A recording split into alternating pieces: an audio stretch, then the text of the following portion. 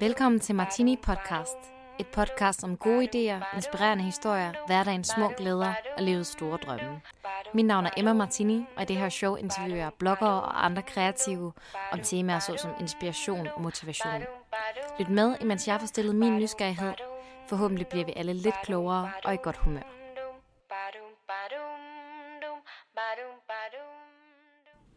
Hej alle sammen, velkommen til. Det er så herligt, at I lytter med i dag. Jeg nyder virkelig at have nogen at dele mine interesser og mine tanker med.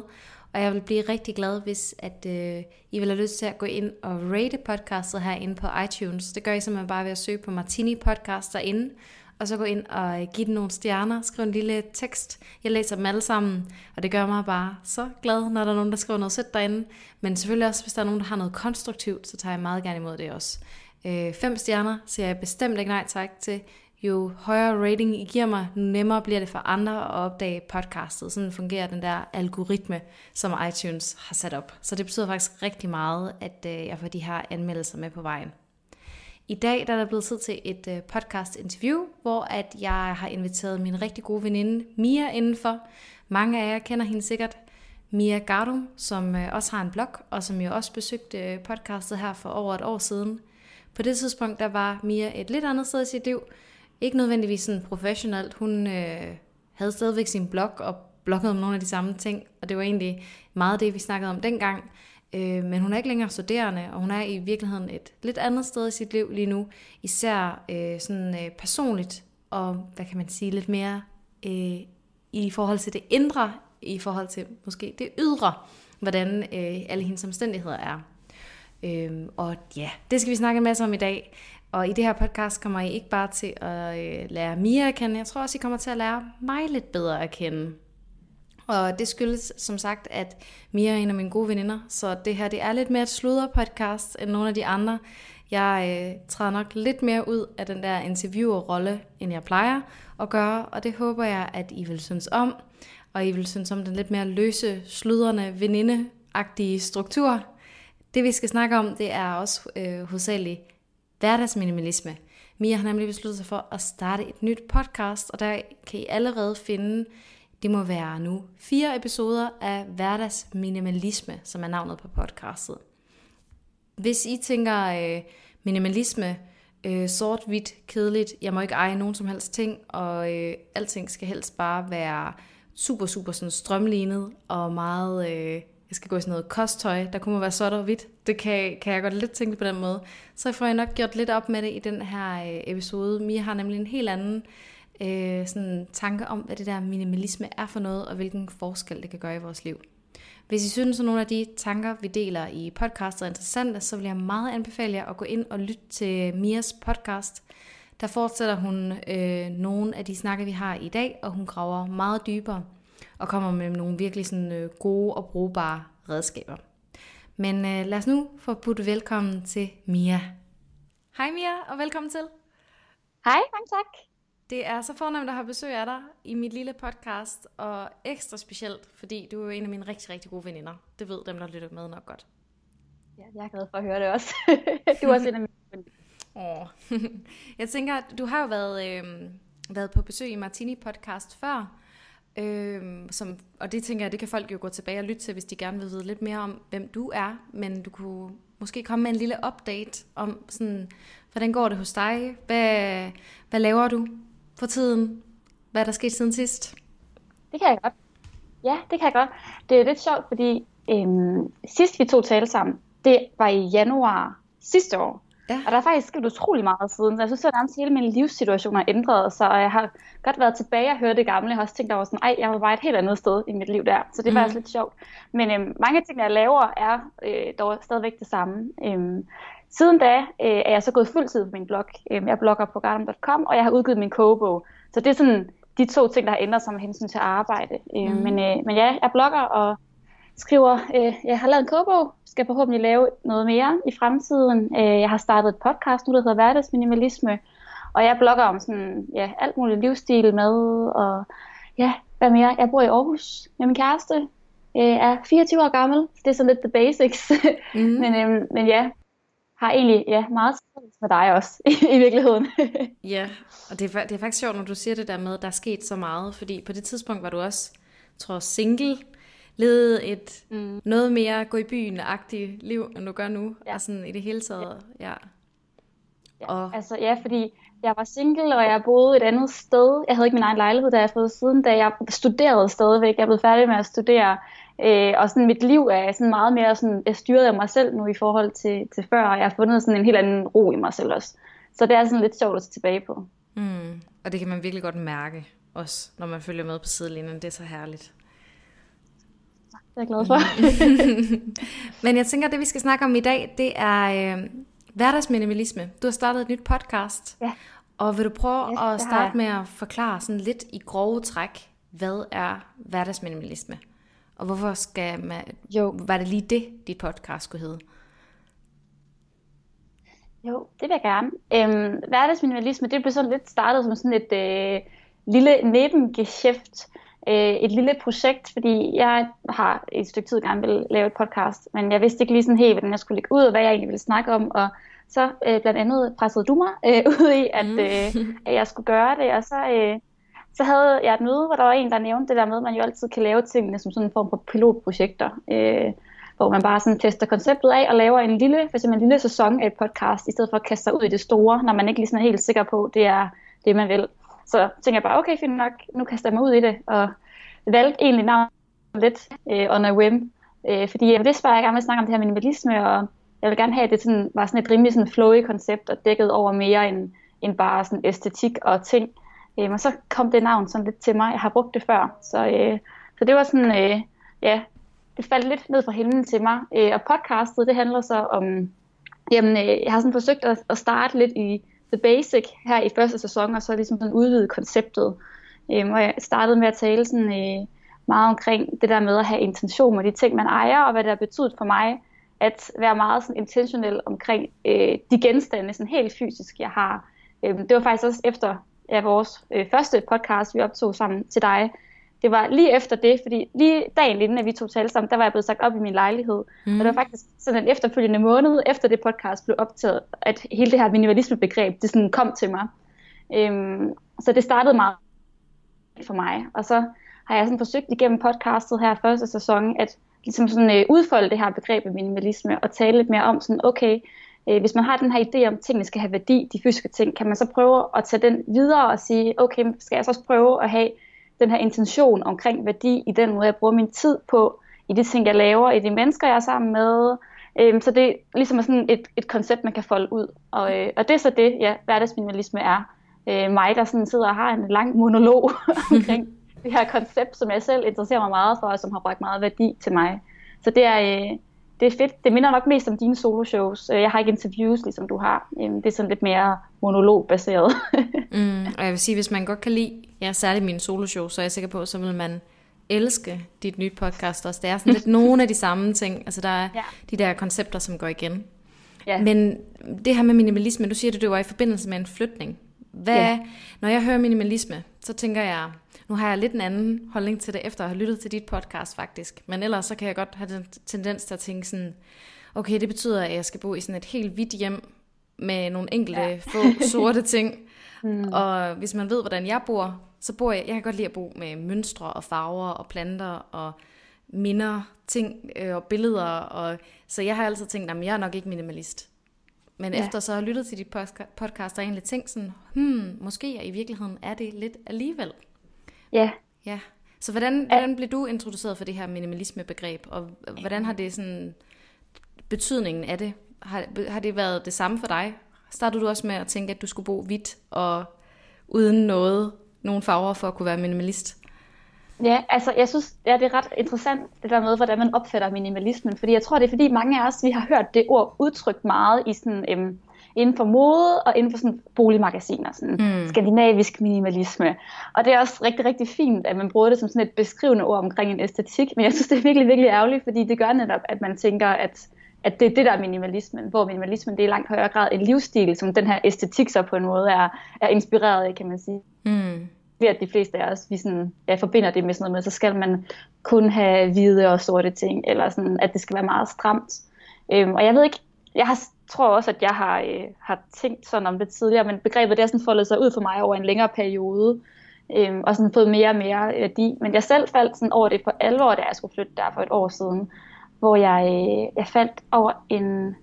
Jeg tror, det var podcasten først. Der er en podcast, der hedder The Minimalist, som er sådan 2 fyre fra USA, der har sådan en samtale-podcast omkring det her minimalisme-koncept. Og det ramte bare virkelig mig, lige hvor jeg var i mit liv, der hvor jeg stod og skulle flytte, og var sådan lidt et sted i mit liv, hvor jeg havde lyst til at gøre op med de værdier, jeg havde. Så det gav ligesom sådan konceptet en lidt bredere mening. Men jeg håber virkelig, altså jeg er glad for at høre, du siger, at begrebet det har fået en helt anden betydning nu, og jeg synes virkelig, det er en ærgerlig misforståelse, fordi det handler netop ikke om, at man skal bo så hvidt og sort som muligt, eller man skal have så få ting som muligt. I virkeligheden så handler det om, at man skal have at de ting, man har så meget værdi som muligt. Og for nogle mennesker, så vil de ting, der har værdi for en, det vil være mange ting, og det vil være for eksempel mønsterfarver og billeder og minder. Og for andre, så vil de ting, der har værdi, det vil være færre ting. Så det er sådan meget individuelt, så du kan sagtens være minimalist og have mange ting, så længe de ting har værdi for dig, og så længe du er glad for de ting. Så sådan hele den der sådan, misforståelse, den forsøger jeg også sådan lidt at gøre op med i podcastet. Og det handler vel heller ikke bare kun om ting, fordi den måde, dit lille pilotsæson her er bygget op på, der har du talt om ting, du har talt om tid, og du har talt om tanker. Og jeg tænker, at det kunne være sjovt lige sådan kort at komme ind på dem i det her podcast-interview også, og høre lidt om det her med de her ting. Det var måske det første egentlig, du gjorde, kunne jeg forestille mig, at du begyndte at rydde op, da du så flyttede, eller hvordan? Ja, lige præcis. Altså, den måde, jeg delte det op i afsnittet, det er meget sådan, den udvikling, jeg selv havde, og den måde, begrebet foldt sig ud for mig. Fordi når jeg skal sidde og tale om det selv, så tænker jeg, det var meget logisk at tage det på den måde, jeg selv havde oplevet det. Så ja, det startede for mig, som sagt, med, at jeg skulle flytte. Og jeg havde ikke noget sted at flytte hen, så jeg skulle flytte hjem til mine forældre. Og det er altså bare sådan et lille bitte værelse, hvor der lige er plads til en seng og et skab, som jeg flyttede ind i hjemme ved dem. Og jeg vidste ikke sådan, lige da det var, jeg blev sagt op, vidste jeg ikke, hvor længe jeg skulle bo med mine forældre. Jeg vidste bare, at jeg ikke havde et andet sted at bo. Så jeg tænkte sådan, okay, jeg kunne godt tænke mig, at jeg ikke skulle have mega mange ting med, som der skulle opbevares et helt tredje sted. Og jeg kunne godt tænke mig, at det skulle være let, for jeg skulle højst sandsynligt ikke flytte sådan rimelig meget lige inden for en kort periode. Og så var det jo så, jeg faldt over det her med, at man kunne minimere sine ting. Jeg tror faktisk, når jeg tænker over det, jeg faldt over, at jeg søgte på en guide til, hvordan man kunne smide ud, fordi jeg stod og skulle pakke alting ned. Og så startede det ligesom der. Og så tror jeg simpelthen, at det lyder så hippieagtigt, men jeg tog simpelthen, da jeg pakkede ned, jeg havde fat i alting. Altså jeg pakkede ikke sådan, bare tømte en skuffe ned i en kasseagtigt, jeg havde fat i alting. Og så sagde jeg til mig selv sådan, okay, den her ting, har jeg lyst til, at den ting skal være en del af mit liv fremover? Og giver den her ting mig glæde, når jeg har den en funktion? Giver den mig værdi? Altså sådan helt basalt, den her ting. Og der oplevede jeg, at det var rigtig, rigtig mange ting, jeg havde at holde fast i, som ikke hverken havde en funktion, som jeg brugte regelmæssigt, eller som ikke gjorde mig glad. Jeg havde mange ting, som for eksempel tøj, som jeg egentlig ikke kunne lide at gå i, men er beholdt, fordi at jeg havde brugt mange penge på det, eller træningstøj, som jeg ville ønske, jeg brugte, men som jeg nok helt reelt ikke brugte, og det kunne være gaver, jeg havde fået, som jeg egentlig overhovedet ikke var glad for, men som jeg kun beholdt af sådan en pligt over for den, der havde givet det. Så der var alle de her ting, som jeg havde, og også en stor gruppe af ting, hvor jeg tænkte sådan, de er gode at have, hvis det nu er, jeg får brug for dem, men hvor jeg reelt ikke havde brug for dem. Men der var en stor del af de her ting, som der bare fyldt, hvor jeg tænkte, okay, nu har jeg chancen for at skille mig af med det. Og så gjorde jeg det. Og det var over halvdelen af mine ting, som jeg skilte mig af med. Og jeg savnede dem overhovedet. Jeg kan nærmest ikke engang huske i dag, hvad det var, jeg skilte mig af med. Altså, det var helt ubetydelige ting, som bare fyldte. Så det var sådan en ret stor sådan revelation for mig, at sådan skære ned på den måde. Også fordi, at hver gang, at jeg så efterfølgende skulle bruge en ting, så var det noget, jeg var vildt glad for. Og det var bare en helt anden måde at opleve fysiske genstande, som noget, man sådan virkelig forbandt med glæde, og ikke bare noget, der fyldte, eller skulle støve sig af og var bøvlet, osv. Og hvordan så for dig sådan personligt, var det bare i forhold til det der med, at ikke have så mange ting omkring sig, at det gav noget mere ro, eller ændrede det så også sådan, påvirkede det, hvordan du havde det? Ja, altså, for mig der handlede det egentlig ikke så meget om, at jeg ville have færre ting omkring mig til at starte med. Jeg tænkte bare, at jeg kun ville have ting, der gjorde mig glad. Jeg var ikke bevidst om, hvor lidt jeg ville ende ud med. Men efterfølgende, der er det også blevet meget sådan, tydeligt for mig personligt, at jeg kan virkelig godt lide tanken om ikke at have særlig mange ting. Det gør mig virkelig glad, og det letter mig vildt meget. Altså jeg kan godt lide i min lejlighed, at der er sådan rimelig clean for ting. Jeg kan godt lide tanken om også bare, at hvis jeg skal flytte i morgen, så er det nærmest kun et flyttelæs i en lille trailer, så kan jeg have det hele. Så det giver mig sådan en følelse af frihed og lethed, som sådan en ekstra bonus. Men det var egentlig ikke rigtig det, der var hensigten, da jeg stod i det. Det var bare sådan en dejlig sidegevinst. Mm. Lad os prøve at gå videre til tid, som er det næste. Så nu står du her, du har skilt dig af med alle de her ting, og oplever lige pludselig, at dit sådan lidt mere en lethed og en frihed, og mere glæde også, fordi de ting, du omgiver dig med, er noget, der gør dig glad. Ja. Hvornår begynder det her så at brede sig til den her minimalisme, hverdagsminimalisme, til hvad du bruger din tid på? Altså jeg tror allerede inden jeg begyndte at rykke ud med mine ting, der havde jeg begyndt at blive ret bevidst om, hvad jeg brugte min tid på, og hvilke mennesker jeg brugte min tid på. Men det var først sådan, da det her minimalismebegreb, og det her med, der skal være værdi og intention, da det kom ind i mit liv, at jeg sådan for alvor forstod, hvor vigtigt det var, at tænke over, hvad man bruger sin tid på. Altså, er egentlig generelt sådan, har altid været rimelig god til at vælge sådan mine kampe og vælge, hvad jeg bruger tid på. Men altså, alle kan jo blive bedre. Jeg kunne bare se, at der for eksempel var nogle venskaber, som bare ikke gav mig noget, og som drænede mig. Og jeg kunne se, at der var ting, jeg brugte tid på, for eksempel mit studie, som der ikke gav mig glæde. Og så valgte jeg at begynde at arbejde sådan aktivt med det, og skære ned for de ting, jeg skærer fra. Og det var egentlig bare helt vildt logisk, når først man begynder at tænke over det der værdi. Altså det er meget logisk, når først man begynder at tænke over, at de ting, som man har omkring sig, skal have værdi, at man så også begynder at tænke over tiden. Det var ligesom om hele det her værdibegreb, det bare var en kæmpe stor øjenåbner. Både fysisk og også sådan i det psykiske, og hvad man fylder sin hverdag med. Så på en eller anden måde begynder at stille lidt krav. At sådan sige, lige præcis. At man ikke bare ligesom accepterer alt det, der kommer ens vej, men også ligesom sætte nogle filtre op.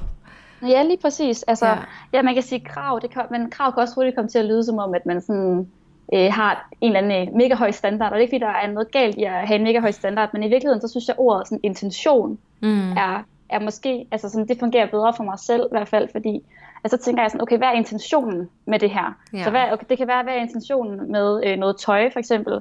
Hvad vil jeg gerne føle ud af det her? Og man kan så sige det samme med, hvad er intentionen for, når jeg bruger tid med den her veninde? Hvad går jeg til det med, og hvad gør jeg til det? Hvad tager jeg med derfra? Og sådan hele det her intentionsbegreb, det synes jeg bare er rigtig, rigtig godt. Og det handlede bestemt om, at der skulle være intention med tingene, også med, hvordan jeg brugte min tid. Jeg vil sige, lige i forhold til det der med, hvad man bruger sin tid på, og relationer, det er noget, hvor jeg beundrer dig helt vildt meget. Og virkelig sådan tit, også tager mig selv i, når der er, altså hvis mine søstre kommer til mig, og har et eller andet, sådan efterspørgt råd omkring noget med nogle veninder, så føler jeg sådan nærmest, jeg sådan challenge, hvad hedder sådan noget, at jeg sådan bare lader dig tale igennem mig, så jeg taler bare sådan, jeg taler bare sådan Mia-ord. Jeg tænker sådan, hvad vil Mia sige til mig i den her situation, og så giver jeg de råd videre.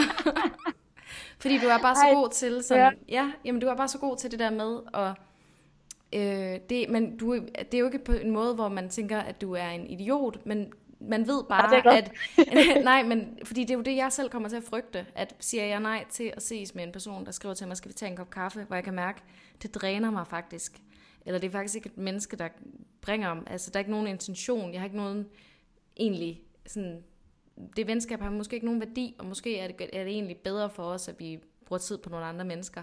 Jeg kan have så svært ved at sige nej, hvor du virkelig, man ved for eksempel, hvis du siger, skal vi ikke se tirsdag formiddag, så er det fordi, du virkelig har lyst til at ses der. Og det er jo ikke sådan noget, du skal gøre, eller en pligt at gøre, og det er så dejligt at have veninder, hvor man ses, fordi man virkelig ved, at begge parter bare nyder det. Ja, det er jeg meget enig i. Jeg forsøger virkelig at være bevidst omkring det. Og for nogen, der kan det måske godt virke, også som du sagde det der med, at man kan godt virke som en idiot for nogen, at være sådan, at man ikke gider at bruge sin tid på noget, som der ikke giver en noget. Det kan virke enormt egoistisk. Men sandheden er bare, at hvis man begynder at for eksempel kun sige ja til at ses med veninder, når man virkelig har lyst, altså når jeg spørger dig, skal vi ses tirsdag formiddag, at du så netop, som du siger, ved, at jeg virkelig har lyst til at være der, det gør også bare, at den tid, man bruger sammen, har en helt anden kvalitet, end hvis man ved, at den anden er på vej videre, eller måske heller vil være et andet sted, eller det ene eller det andet. Så det giver også bare relationer en helt anden dybde, og en helt anden kvalitet, synes jeg, når det er, man begynder at være mere mindful. Og det virker egoistisk, men det er virkelig en tjeneste, man gør for både sig selv og for dem omkring en. Ja, det bliver meget mere ærligt venskab, fordi man ikke hele tiden skal gå rundt og tænke, hvad må hun egentlig hvordan hun i virkeligheden har det, eller hvad tænker hun egentlig om mig i virkeligheden. Man er bare ærlig og siger for eksempel, vi har egentlig en aftale i morgen, men jeg har faktisk mest bare lyst til at ligge derhjemme. Eller kan vi ikke rykke det til en anden dag? Ja. Altså, det er bare okay, og det er ikke noget med, at jeg ikke gider at se dig, eller noget i den dur. Det er bare den der ærlighed. Ja, selvom man i starten kan føle sig som en idiot, så det er virkelig jeg tror virkelig, det er sundt at øve sig i.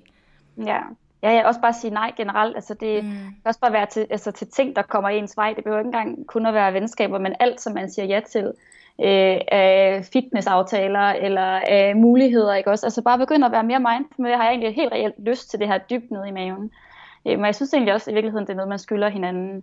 Der er sådan hele det der FOMO med, at man skal sige ja til så meget som muligt, for at man går glip af meget mere ved at strække sig selv tyndt ud over mange ting, i stedet for at være mere.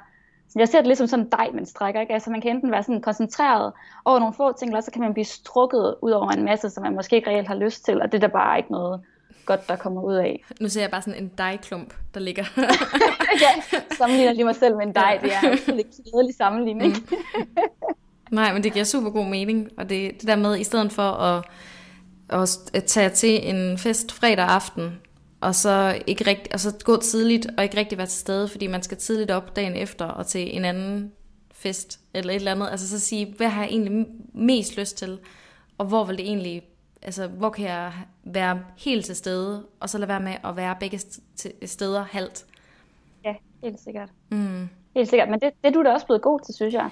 Altså nu lyder det sådan, at du bare øver på mig lige nu. Det er ikke det, jeg mener. Nej, jeg synes, men det er måske også, fordi du ved, du kan være ærlig over for mig. Fordi jeg synes, vi generelt har et ret ærligt forhold, hvis det er, at der er noget, eller man ikke lige har en god dag, eller om det lige er noget, der lige passer bedre en anden dag. Så synes jeg egentlig, og det er bare vildt befriende, at så rykker vi det, og finder en løsning, der giver mening, så vi kan være så stede, når det så det er.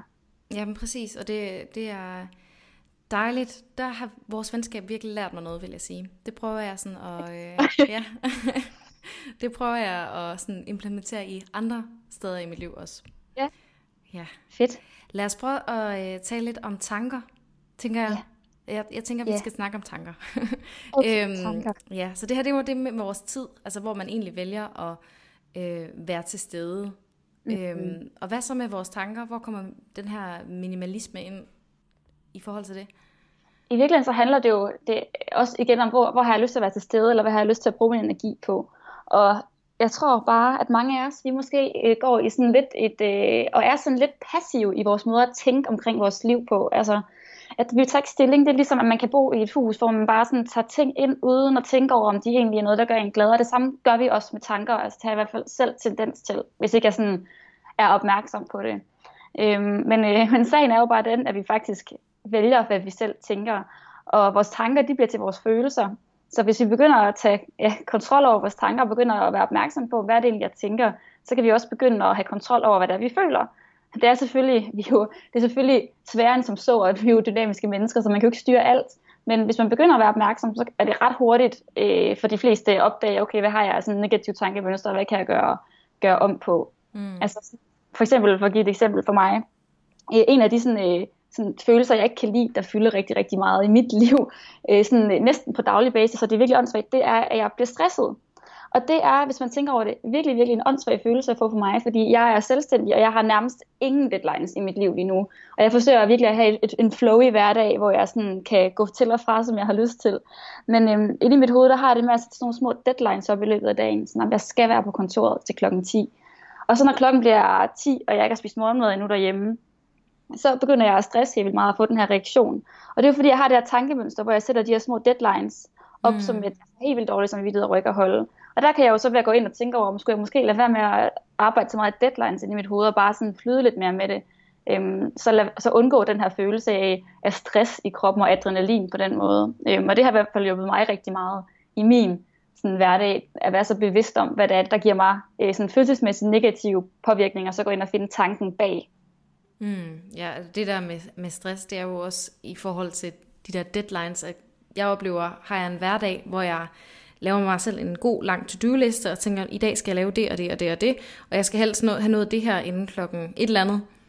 Sådan en dag når jeg faktisk det samme eller mindre end på en søndag, hvor jeg bare står op og tænker, jeg tager det bare lidt som det kommer i dag, og så, nu fik jeg lige lyst til at sætte mig ned og skrive lidt ved computeren, og det kunne da egentlig også være, at jeg lige skulle få optaget det der podcast, for det havde jeg lige lyst til. Og så når man så kigger tilbage på dagen, så har man nået vildt meget, men det har bare ikke været hårdt. Altså det har bare ligesom været flowy. Altså det er kommet til en, hvor man kan tænke, hvorfor kunne man egentlig ikke bare gøre det hver eneste dag?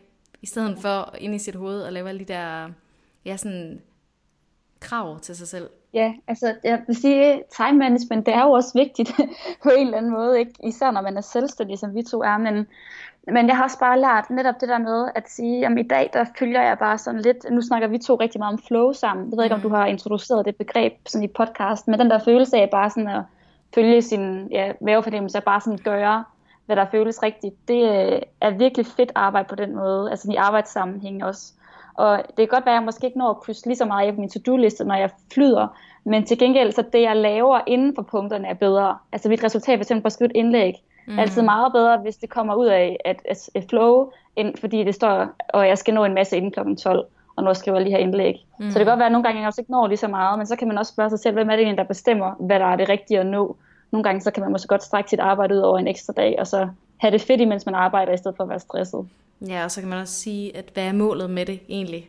Altså, hvorfor er det egentlig, man har det arbejde, man har? Er det fordi, man gerne vil have det godt, og have en god hverdag, eller ender man egentlig bare med at have den ene deadline efter den anden? Og ja, det er jo nok i virkeligheden det der, du siger med, sådan, også at forholde sig til de ting, man laver, og hvad er intentionen egentlig med det her?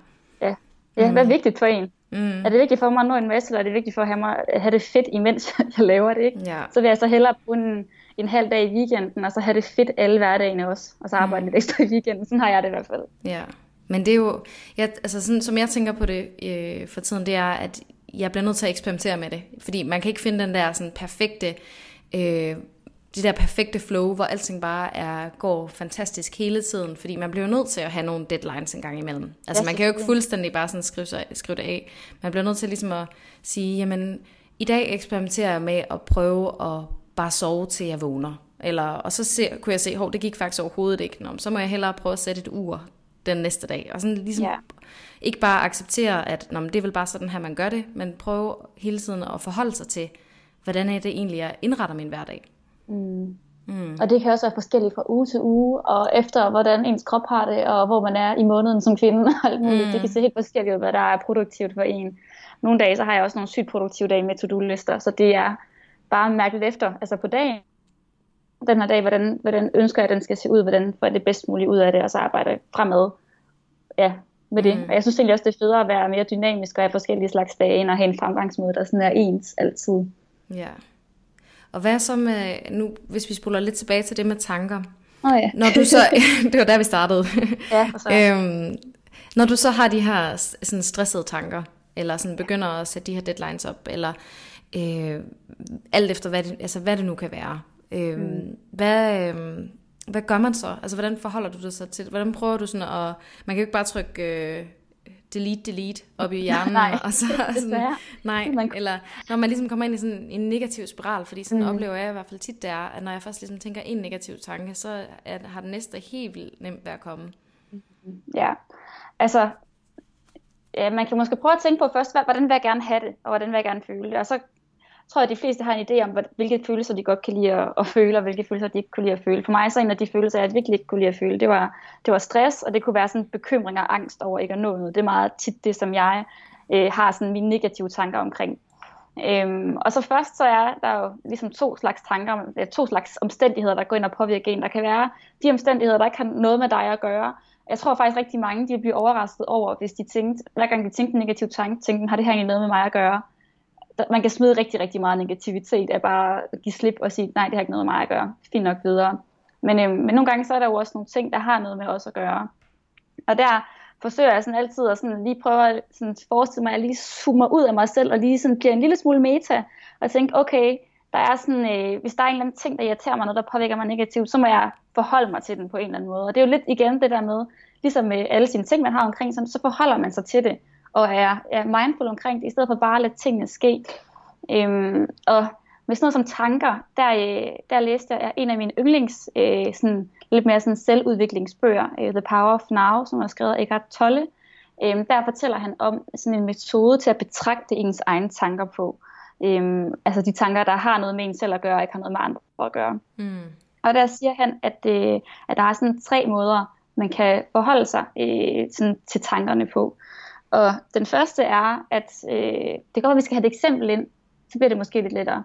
Hvis nu vi siger, at du har et job, og du har en kollega, som du sådan virkelig ikke kan lide, altså hun kan ødelægge din dag, når du er på arbejde, og om søndagen, så gruer man for, at man skal på arbejde og være sammen med hende og kollegaen. Og den første måde, man så vil kunne håndtere den her situation på, den her tanke, der kan gå og skabe frygt og angst og stress i ens krop, det kan være, at den første er, at du kan aktivt gøre noget ved det. Altså du kan simpelthen, enten, tale med hende, og sige, jeg føler, at der er en dårlig dynamik mellem os, er der noget, vi skal tale om, eller er der noget, vi kan arbejde på, eller man kan prøve at blive flyttet til en afdeling, eller i hvert fald gøre noget ved det. Og jeg tror egentlig tit, at bare det, at man føler, at man gør noget, og man ikke bare sådan er tilskuer til ens egen liv, det tror jeg også virkelig letter meget for folk. At nogle gange så glemmer vi sådan lidt, at vi faktisk har sådan, vi har magten til at gøre ting, vi har magten til at gå ind i de her omstændigheder, vi er i, og sådan gøre noget ved det. Så det er ligesom den første, man kan prøve at løse det og gøre noget ved det. 2, det er, at du kan fjerne dig selv fra situationen. Hvis den her kollega, du kan enten bede om at blive flyttet til en anden afdeling, så ikke du skal se på den her kollega mere, ikke bruge mere tid med hende.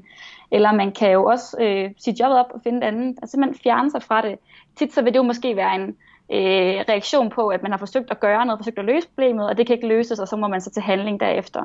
Men det kan også være, at man tænker, jeg magter faktisk overhovedet ikke at gøre noget ved det her, jeg magter ikke at tage den her diskussion. I virkeligheden kan jeg måske ikke lide mit job. Okay, så kan man prøve at komme videre og fjerne sig fra situationen. Så det var så, at man kan gøre noget ved det, eller man kan fjerne sig fra situationen. Og så den tredje er, at man kan acceptere det, som det er, og så bare give slip på alt negativiteten omkring den. Og det kunne være med hende her kollegaen, at man tænker, okay, hun er en virkelig pain in the ass at arbejde sammen med, men det er kun nogle af døgnets vågne timer, jeg bruger på det her job. Jeg har jobbet, for at jeg kan tjene penge til for eksempel at rejse med min kæreste i min fritid, og det er det hele værd. Det er det hele værd, jeg holder det ud, for at jeg kan få den her positive ting ud af det. Og så må man simpelthen lade være med at klage ind i sig selv, og så bare give slip på den her negative tanke. Det er ligesom sådan, hele humlen ved det skal fungere. At acceptere det, det er også, at man skal give slip og sige, okay, nu accepterer jeg det. Jeg bliver i jobbet. Jeg har ikke tænkt mig at gøre noget ved det. Jeg har ikke tænkt mig at fjerne mig fra det. Så bliver jeg har aktivt valgt at være her, så kan jeg heller ikke tillade mig at klage. Det er også et punkt, som jeg selv, det er nok det sværeste for mig, det der med at acceptere, og så også sige, så må jeg heller ikke klage. Det kan godt være lidt svært. Du havde den lidt med studiet, havde du ikke det? Ja, egentlig? Jeg havde det meget med studiet, det er rigtigt. Men det var sådan faktisk lidt en kombination af den første og den sidste mulighed for mig, fordi jeg gik på et studie, hvor det passede ikke rigtigt til mig som person. Altså jeg ville egentlig gerne færdiggøre det, og jeg havde ikke sådan tænkt mig at droppe ud, men jeg havde travlt med så meget andet, og det tiltalte mig ikke lige mig umiddelbart, det her studie. Så jeg valgte så, min løsning, sådan ligesom punkt 1, det blev så, at jeg accepterede, at jeg ikke var der særlig meget på studiet. Jeg meldte også bare ud til de veninder, jeg havde der, at jeg kommer ikke til at være her vildt meget, og det har ikke noget med jer at gøre. Men jeg har nogle andre ting, jeg hellere vil bruge min tid på. Men jeg gik stadigvæk til mine eksamener, men jeg brugte bare ikke så meget tid på det. Jeg læste ikke op, men læste op inden eksamenerne og ordnede det på den måde. Så der fjernede jeg mig ligesom sådan lidt væk fra det, og fandt en løsning, der gav mening for mig. Og det lettede ret meget af den sådan, negative energi, jeg havde forbundet med det. Og så besluttede jeg mig også bare for, at nu havde jeg fundet en måde, der sådan nogenlunde fungerede for mig, og så måtte jeg lade være med at klage, og så bare holde ud, fordi det er trods alt kun 3 år af mit liv, og jeg var på vej et godt sted hen, så det var bare en lille negativ i et stort hele af positive ting. Så det gjorde, at jeg ligesom sådan kunne trække mig selv lidt ud af ligningen af det her negativitet omkring studiet, og så finde en løsning, der gav mening. Ja, så men det lyder bare, for når du siger det der, det lyder så nemt, fordi jeg ved bare, hvis det var mig, der stod i den der situation, jeg ville have haft så svært ved, altså hver eneste gang, at jeg ikke mødte op til den forelæsning, sådan at jeg ved, jeg får ikke noget ud af det. Jeg kommer ikke til egentlig at lære særlig meget til den her forelæsning, så vil jeg have det så skidt, når jeg sidder derhjemme. Ja. Og egentlig så vil jeg, nogle gange så vælger jeg så at sige, okay, jeg ved, at egentlig i virkeligheden, så det jeg burde gøre, det var, at jeg burde pjekke, og så lave et eller andet, som ligesom giver mig glæde, Også fordi det bringer ingen, altså der er ingen mening med, at man sidder oppe i en eller anden forelæsningssal, og overhovedet ikke lytter efter, fordi det ikke interesserer hende. Men på samme tid, så ved jeg også bare, at den dårlige samvittighed, der følger med, ved ikke at møde op, er næsten så slem, at man bare hellere vil bare sidde der, uden at der egentlig er noget formål med det. Ja, altså når man tager valg, så bliver man også nødt til at stå ved dem, så min stol knækker, beklager. Når man tager valg, bliver man også nødt til at stå ved dem. Så kan du også overveje, om den ligesom sådan smerte og negativ påvirkning, det tager for dig, ikke at være til forelæsning, fordi du sidder hjemme og har dårlig samvittighed. Og så kan man tænke, okay, er det egentlig bedst bare at komme til den, og så bare sidde, og så i stedet for at blive hjemme og have dårlig samvittighed. Ja. Altså man bliver, og så acceptere, at man sidder der, uden egentlig at få noget ud af det, men det må være sådan, det bliver. Ja. Det må jo bare være tredje mulighed at sige, så accepterer det som det er. Jeg synes, at det er en virkelig kedelig forelæsning, men hvis jeg bliver hjemme, har jeg dårlig samvittighed. Så nu er jeg her bare, så må jeg bare tage det med. Så det er nok noget at gøre med også at sådan finde de løsninger, som der giver en enten mest glæde eller mindst smerte, kan man måske også vente om i sådan en situation som det der. Og så simpelthen bare stå ved de valg, man tager, når man tager dem. Så ikke, at der er helt vildt meget sådan dårlig samvittighed forbundet med det. Sådan skal det jo heller ikke være. Men der er vel også situationer, hvor man bliver nødt til at tænke, ikke på, hvordan har jeg det, men også på andre. Altså fordi nogle gange, så er der jo de der valg, hvor man tænker, jeg gider virkelig ikke til den her familiefest, men jeg ved, det bliver jeg bare nødt til. Ja. Og der tror jeg, at du er nogle gange bedre til at så sige, men så kommer jeg ikke. Har du aldrig tidspunkter, hvor du tænker, jeg gider virkelig ikke, men det ved jeg, at det er sådan lidt en af de der ting, man bare bør gøre? Altså, det skal jo aldrig blive en sovepude, at man er bevidst omkring sin valg, og det kan måske også hurtigt komme til at lyde som en undskyldning for sådan at bare bæle på helt mange aftaler af det på den her måde, og at tingene skal have værdi. For mig så handler det også rigtig meget om, at jeg har ligesom lidt lavet mit eget værdisæt op i hovedet, som jeg også handler efter, fordi hvis ikke du har en klar idé om, hvad du vil med sådan dit liv, og hvad dine værdier er, så kan man hurtigt komme til at tage valg, der sådan er baseret på impulser på den pågældende dag, ikke? Altså, når jeg er træt, jeg gider ikke i skole, så kommer man ikke afsted, hvor at, hvis det var, man måske virkelig overvejede, hvad det er, man ville, så kunne man godt se, at man nok burde komme afsted, fordi det støttede op om et overordnet mål i ens liv. Så det er selvfølgelig vigtigt at have styr på sine prioriteter og sine værdier, før man kaster sig ud i det her, for ellers så kan det lynhurtigt blive sådan en egoistisk sovepude, hvor man ikke sådan helt får gjort noget. Fordi man kan sige sådan noget som en familiefødselsdag, som man ikke magter. Nogle gange så vil man, og det synes jeg faktisk er ret legalt, lade være med at komme, hvis ikke du er oplagt, og hvis du virkelig ikke vil bidrage med noget, og du virkelig bare ved, at du kommer til at sidde og ligne døden på Lübeck, så lad være med at komme.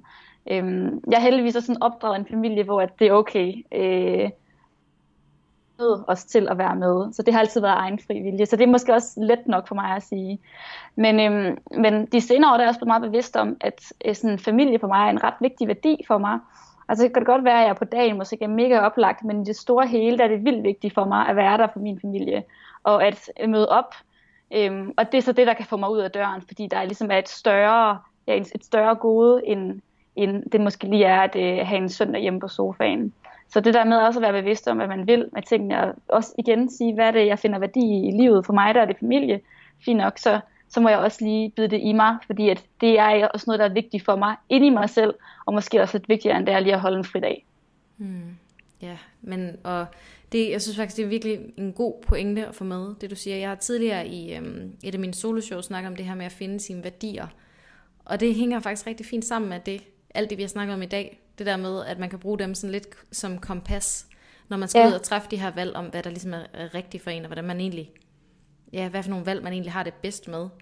Ja, at man kan ikke bare træffe dem med, at man vågner op en dag, og så tænker jeg, er jeg træt? Ja, nej, så gider jeg ikke i skole. Altså, at det ligesom er nogle, nogle større ting, som man træffer de valg ud fra.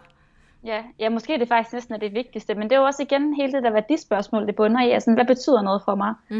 Og det kan godt være, at nogle gange, så de ting, der betyder noget for en på den enkelte dag, stemmer ikke lige helt overens med, hvad der betyder noget for en i livet. Og man skal selvfølgelig have lov til at handle på impulser, sådan man har i det små, men jeg synes helt klart, det der med at finde, sådan, hvad er vigtigt for mig i livet, er nok næsten det vigtigste for os at tage nogle valg og have nogle tanker og have nogle ting, altså, som der betyder noget for en, når man også ved, hvad der er vigtigt for en selv. Ja, det er så spændende. Og ved du hvad jeg elsker ved den her samtale, det er, at nu i det her podcast, der har jeg jo totalt været newben, der virker som hende, der ikke har styr på noget som helst. Og du sidder og er eksperten og kan svare på mine spørgsmål. Og havde vi valgt sådan at bytte den om, eller havde det ligesom været et eller andet, vi har snakket om, så kunne det været lige præcis omvendt. Altså ved, at sådan... Altså for mig er det vildt nemt at tage den der rolle som hende, den undrende, spørgende. Jeg aner ikke noget som helst om livet, men jeg kan også godt sidde og lyde rigtig, rigtig klog. Og sådan tror jeg egentlig, det er fuldstændig det samme med dig, ikke også? Altså, altså, det siger sådan, du lyder som ekspert, jeg sidder bare og siger, nej, jeg er ikke ekspert. Nej. Alt det her, det er jo ikke fordi, at jeg lever hvert et sekund mindful. Altså, hell no. Jeg er da også totalt impulspræget, og tager vildt tit tanker altså på daglig basis, som der overhovedet ikke er konstruktive, og jeg har da sikkert også ting i min lejlighed, som ikke er perfekte, og som jeg ikke sætter pris på, lige så meget som jeg burde. Så men det handler også om at altså, videregive en filosofi, ikke? Og at tale omkring et perspektiv. Så ja, selvom jeg måske lyder som ekspert, så vil jeg bare lige påpege, at det er jeg heldigvis ikke, fordi det vil altså også være lidt kedeligt bare at have styr på det hele. Ja. Men hvis nu man har lyst til at få lidt mere ekspertviden, så kan man jo gå ind og lytte til dit podcast, der hedder...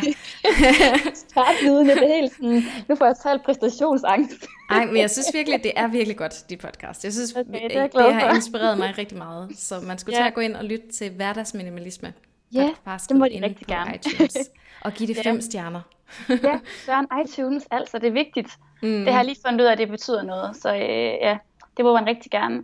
Ja, nu er det jo så første sæson, den afslutter jeg lige om lidt. Den er nok afsluttet, når det her podcast kommer ud. Så vil der ligge 5 episoder omkring det her med at være bevidst og intentionel i sit liv. Og så er der lige en lille pause, hvor jeg lige skal finde ud af, hvilken retning det skal gå det hele. Og hvad jeg har lyst til at tale om. Jeg synes selv bare, at jeg sidder og gentager mig selv og bare kører ud af et eller andet spor. Så jeg er glad for at høre, at du sætter pris på det. Det gør jeg. Mine monologer og tankestrømme. Ja, jamen jeg synes virkelig, det er godt. Og det er jeg sikker på, at andre, der også lytter med, også gør. Så husk også lige at sende en god portion ros Mias vej, så vi kan få hende til at lave endnu flere episoder, så det ikke stopper efter den her lille sæson. Ja, det skal nok komme tilbage. Det kan godt være, at jeg lige tager en lille ferie. Det er jeg så god til. Nå, her til sidst så har jeg 3 spørgsmål, som jeg gerne vil stille dig. Og det har du jo været udsat for før. Men som sagt, så er du jo lidt et andet sted i dit liv lige nu. Så jeg tænker, at jeg vil høre dig igen om, hvad en ting, som du godt kunne tænke dig at blive bedre til, er. Ja. Jo, det har jeg faktisk tænkt virkelig meget på lige nu. Jeg ved ikke, hvorfor jeg skulle sidde og søge, fordi jeg har et meget tydeligt svar på det. Og det er, at jeg gerne vil blive bedre til. Og det strider måske i virkeligheden lidt imod det, jeg har sagt med negative tanker. Men jeg vil gerne blive bedre til at føle de følelser, som jeg ikke synes er pæne. Jeg er meget sådan optimist, glad type. Jeg kan godt lide, at alle har det godt. Det er meget vigtigt for mig, at folk sådan, jeg kan lide mig, og at vi altid hygger os den her samme måde. Men det kan også bare betyde, at jeg nogle gange kan være rigtig, rigtig dårlig til at tage konflikter, eller til at sige, hvis jeg er ked af det, eller til at sige, hvis jeg er vred. Og især det her med vrede har jeg talt rigtig meget med min kæreste om, at jeg kan simpelthen ikke udtrykke vrede. Jeg er virkelig dårlig til det. Jeg har sådan rigtig meget, jeg tror, det er skam forbundet med vrede. Jeg føler, og det er løgn, det passer ikke det her, men det er som om, at for mig er vrede sådan lidt en primitiv og grim følelse, der sådan for uintelligente mennesker. Og det er den jo ikke, det er jo bare en følelse ligesom alle andre. Og den har man jo også ret til at føle. Så lige nu der arbejder jeg rigtig meget på at give udtryk for, når jeg er vred. og sådan gøre plads til den slags følelser, som ikke er de mega happy og omfavnende glade følelser altid, men at det også er i orden at være vred over noget. Så det er helt klart det, jeg gerne vil blive bedre til. Ja, og må nu ikke vi alle sammen egentlig har de der følelser, som vi på en eller anden måde, jeg har noget skam med. At man tænker, at sådan, ja, at det er sådan en ufin følelse, man føler sig ikke som et ordentligt menneske, når man har det sådan. Ja, ej, det kan jeg virkelig godt sætte mig ind i. Ja. Ja, så det næste spørgsmål, det er så dit bedste råd til nogen, der godt kunne tænke sig at kaste sig ud i det her hverdagsminimalisme og udforske, hvad det kunne betyde for dem. Hvad vil det være? Det bedste råd? Nej. For Søren. Et råd. Jeg tror måske i virkeligheden, at det er måske en lidt lang forklaring på et råd. Men jeg tror rigtig meget, det handler om at finde ud af, hvad der gør en selv glad. Og ikke have noget. Det kan være en ting, en relation, eller en tanke, eller noget som helst omkring dig selv eller andre, som du har, fordi andre synes, du skal have den. Altså sådan, hvor havde jeg bare mange ting, jeg skulle rydde ud, fordi jeg havde sådan en idé om, at det skulle man have, eller det var moderne, og det kan være nogle venner, som man har, fordi man føler, man skal have dem, eller det der med at finde ind til sådan en sådan helt selv indeni, sådan, hvad gør mig glad? Hvordan vil jeg gerne have det? Hvilke ting, hvad er værdi for mig? Det er lidt fluffy svar, men jeg tror, det er det bedste, fordi det dækker lidt over sådan hele hverdagsminimalismen, og ikke bare sådan en af delene. Ja, jeg tror faktisk, en af de ting, som dukker op for mig, når jeg tænker på det der med at ture og finde ud af, hvad det er, der egentlig gør en glad. Det er sådan den der angst for ikke at blive elsket næsten. Eller sådan, hvis nu jeg bare står 100% ved, hvem jeg er, vil der så være nogen, der elsker mig? Jeg tror faktisk lidt, det er den angst, som mange kan have. Altså hvis nu jeg virkelig bare vælger de venner, som jeg har lyst til, og omgiver mig med de ting, jeg har lyst til, vil jeg så bare sidde der helt alene? Eller sådan, jeg tror, den der angst, den kan komme. Det tror jeg, du har ret i. Det er rigtigt. Det er en virkelig god tanke. Helt sikkert. Og ja, fordi så bliver det jo også sådan, at det er meget meta, ikke? Men så det handler jo måske også i virkeligheden om at finde ud af, hvad man selv er, og hvad man vil med det hele, og så omfavne det. Ja, fordi det kan virkelig være scary. Altså fordi jeg tænker, når du siger det der med virkelig at sådan tænke, være super kritisk omkring venskaber, for eksempel, hvilket er noget, jeg ikke altid har været særlig god til. Jeg tror virkelig, det er det der med, at man har tænkt, jamen hvis nu jeg bare skærer alle de venskaber fra, som ikke giver nogen noget positivt, vil man så bare sidde der helt alene? Eller sådan den der angst. Jamen, jeg tror virkelig, at det kræver noget mod, og sådan at turde stå ved, hvem man er. Og, Ja, helt sikkert. Men jeg tror også, at når du står ved, hvem du er, og er i en meget større balance med dig selv, så tiltrækker man folk, der er på samme måde. Og det er jo sådan lidt et hippie-agtigt svar, ikke? Men den der frygt, som man tit har, den, i virkeligheden, så tror jeg også nogle gange, at man skubber alt det gode væk ved at forsøge at være noget andet, ikke? End det, man sådan er inde i. Helt sikkert. Det er so true. Så har jeg lidt et bonusspørgsmål. Og det kan godt være, at jeg klipper det her ud, nu får vi at se. Nej. Men det er fordi, jeg kom til at tænke på, at alle dem, jeg har interviewet til podcastet her, det er jo ikke rigtig sådan tætte veninder. Det er jo tit folk, jeg sådan har snakket med, du ved, lidt overfladisk og sådan noget, hvor du jo rent faktisk kender mig ret godt. Ja. Og jeg tænkte, det kunne være sjovt at spørge sig ikke bare om sådan, dit råd til andre, og hvad du godt kunne tænke dig at blive bedre til, men også for nogle af dem, der lytter med, der jo hører den her lidt mere reflekterede, perfekte side af mig, så hører, jamen, Mia Gardum, hvis du skulle give mig et godt råd, hvad skulle det så være? Et godt råd til Emma Martini. Ja. Altså, det første er faktisk lige, da du sagde det, jeg følte faktisk, at jeg vidste, hvad du ville spørge om. Og så havde jeg et svar, men jeg ved faktisk ikke, om det stadigvæk er mit svar. For et halvt år siden, så havde jeg sagt til dig, at du skulle lære at give slip, altså sådan at miste kontrol. Men du har udviklet dig ret meget, sådan, bare nærmest i år, til at være, altså til at hvile lidt mere i sådan, at der ikke skal være styr på det hele. Så jeg ved ikke, om det nødvendigvis er svaret til dig. Hvad kunne du ellers blive god til? Fordi jeg synes også, du har gennemgået en ret stor udvikling, altså sådan på det seneste. Men det er helt meget rigtigt, bestemt. Ja, fordi, og jeg føler også lidt selv, vi har fulgt stadig noget af det. Altså også det med, at sådan, både give slip på kontrol.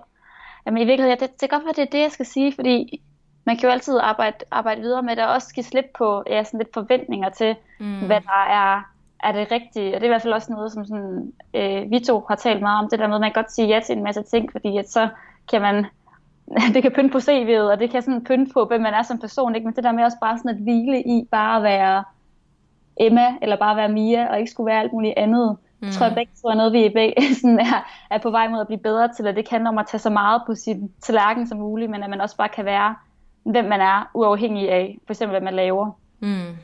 Så sådan, det der sådan, det bliver totalt fluffy svar. Nej, men jeg synes, det giver mening. Nu ved jeg ikke, om dem, der lytter med, om det giver mening for dem, men for mig giver det mega god mening, og det er jo noget, selvom at det er noget, jeg er blevet bedre til, det med at give slip, så er det noget, jeg jo konstant bliver nødt til sådan at have i baghovedet, og hele tiden øve mig på.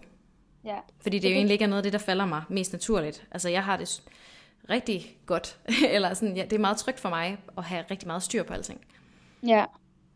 Men det er da også rart at vide, hvad der er næste step, men nogle gange så misser man også noget, hvis der er alt for meget styr på det, så er der ikke plads til at freestyle lige så meget. Det er i hvert fald, hvad jeg selv har lært. Ja, eller også glemmer man egentlig at være til stede i det, ikke? Eller og mærke efter, hvordan har jeg det egentlig i det her, fordi man hele tiden bare ved, jamen når jeg har været her, så skal jeg derhen, og så skal jeg derhen, og så skal jeg derhen. Ja, og så går meningen af det hele egentlig lidt, altså sådan, hvorfor gør man det egentlig? Hvad er pointen? Ja, lige præcis. Ja. Lige præcis. Så det tror jeg var mit råd. Jeg elsker alting, vi snakker om i det her podcast. Det bliver sådan meget fluffy, men jeg synes, det er skønt. Ja, jeg kommer til at, sådan, når vi ligger på her, så kommer jeg til at sådan, tænke, hvad var det overhovedet, vi talte om? Faret i alle mulige retninger, sådan den følelse. Ja. Nå, men tredje og sidste spørgsmål, det er, om du har et forslag til en, jeg skal interviewe i et af de følgende podcasts. Det har jeg. Det kan godt være, det er sådan, nu kommer jeg til at lyde sådan, det er lidt ambitiøst, det er ikke det, jeg mener, men jeg ved ikke, om sådan, man kan få hende med.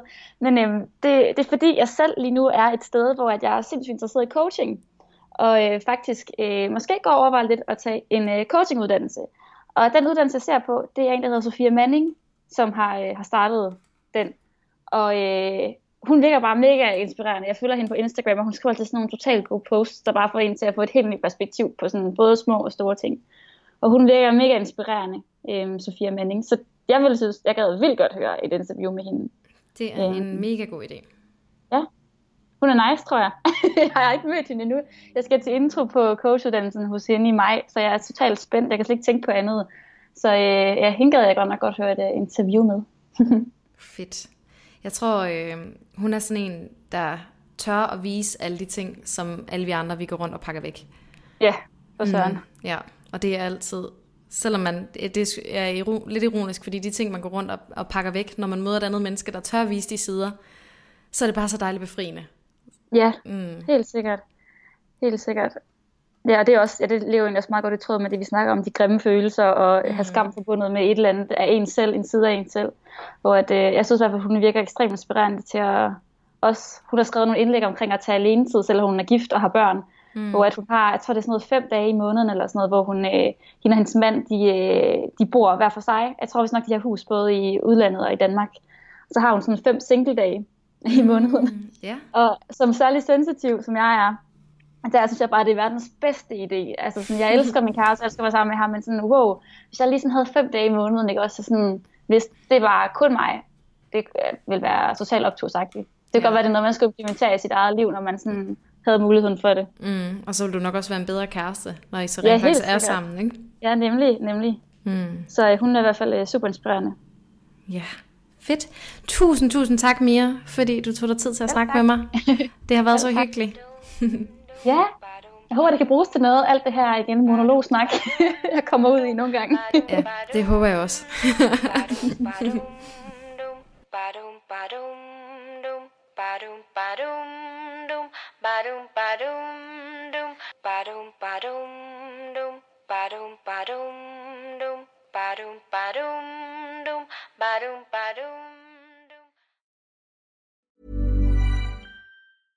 Even when we're on a budget, we still deserve nice things. Quince is a place to scoop up stunning high-end goods for 50 to 80% less than similar brands. They have buttery soft cashmere sweaters starting at $50, luxurious Italian leather bags, and so much more. Plus, Quince only works with factories that use safe, ethical, and responsible manufacturing. Get the high-end goods you'll love without the high price tag with Quince. Go to quince.com/style for free shipping and 365-day returns. Hey, it's Danny Pellegrino from Everything Iconic. Ready to upgrade your style game without blowing your budget? Check out Quince. They've got all the good stuff, shirts and polos, activewear, and fine leather goods, all at 50 to 80% less than other high-end brands. And the best part? They're all about safe, ethical, and responsible manufacturing. Get that luxury vibe without the luxury price tag. Hit up quince.com/upgrade for free shipping and 365-day returns on your next order. That's quince.com/upgrade.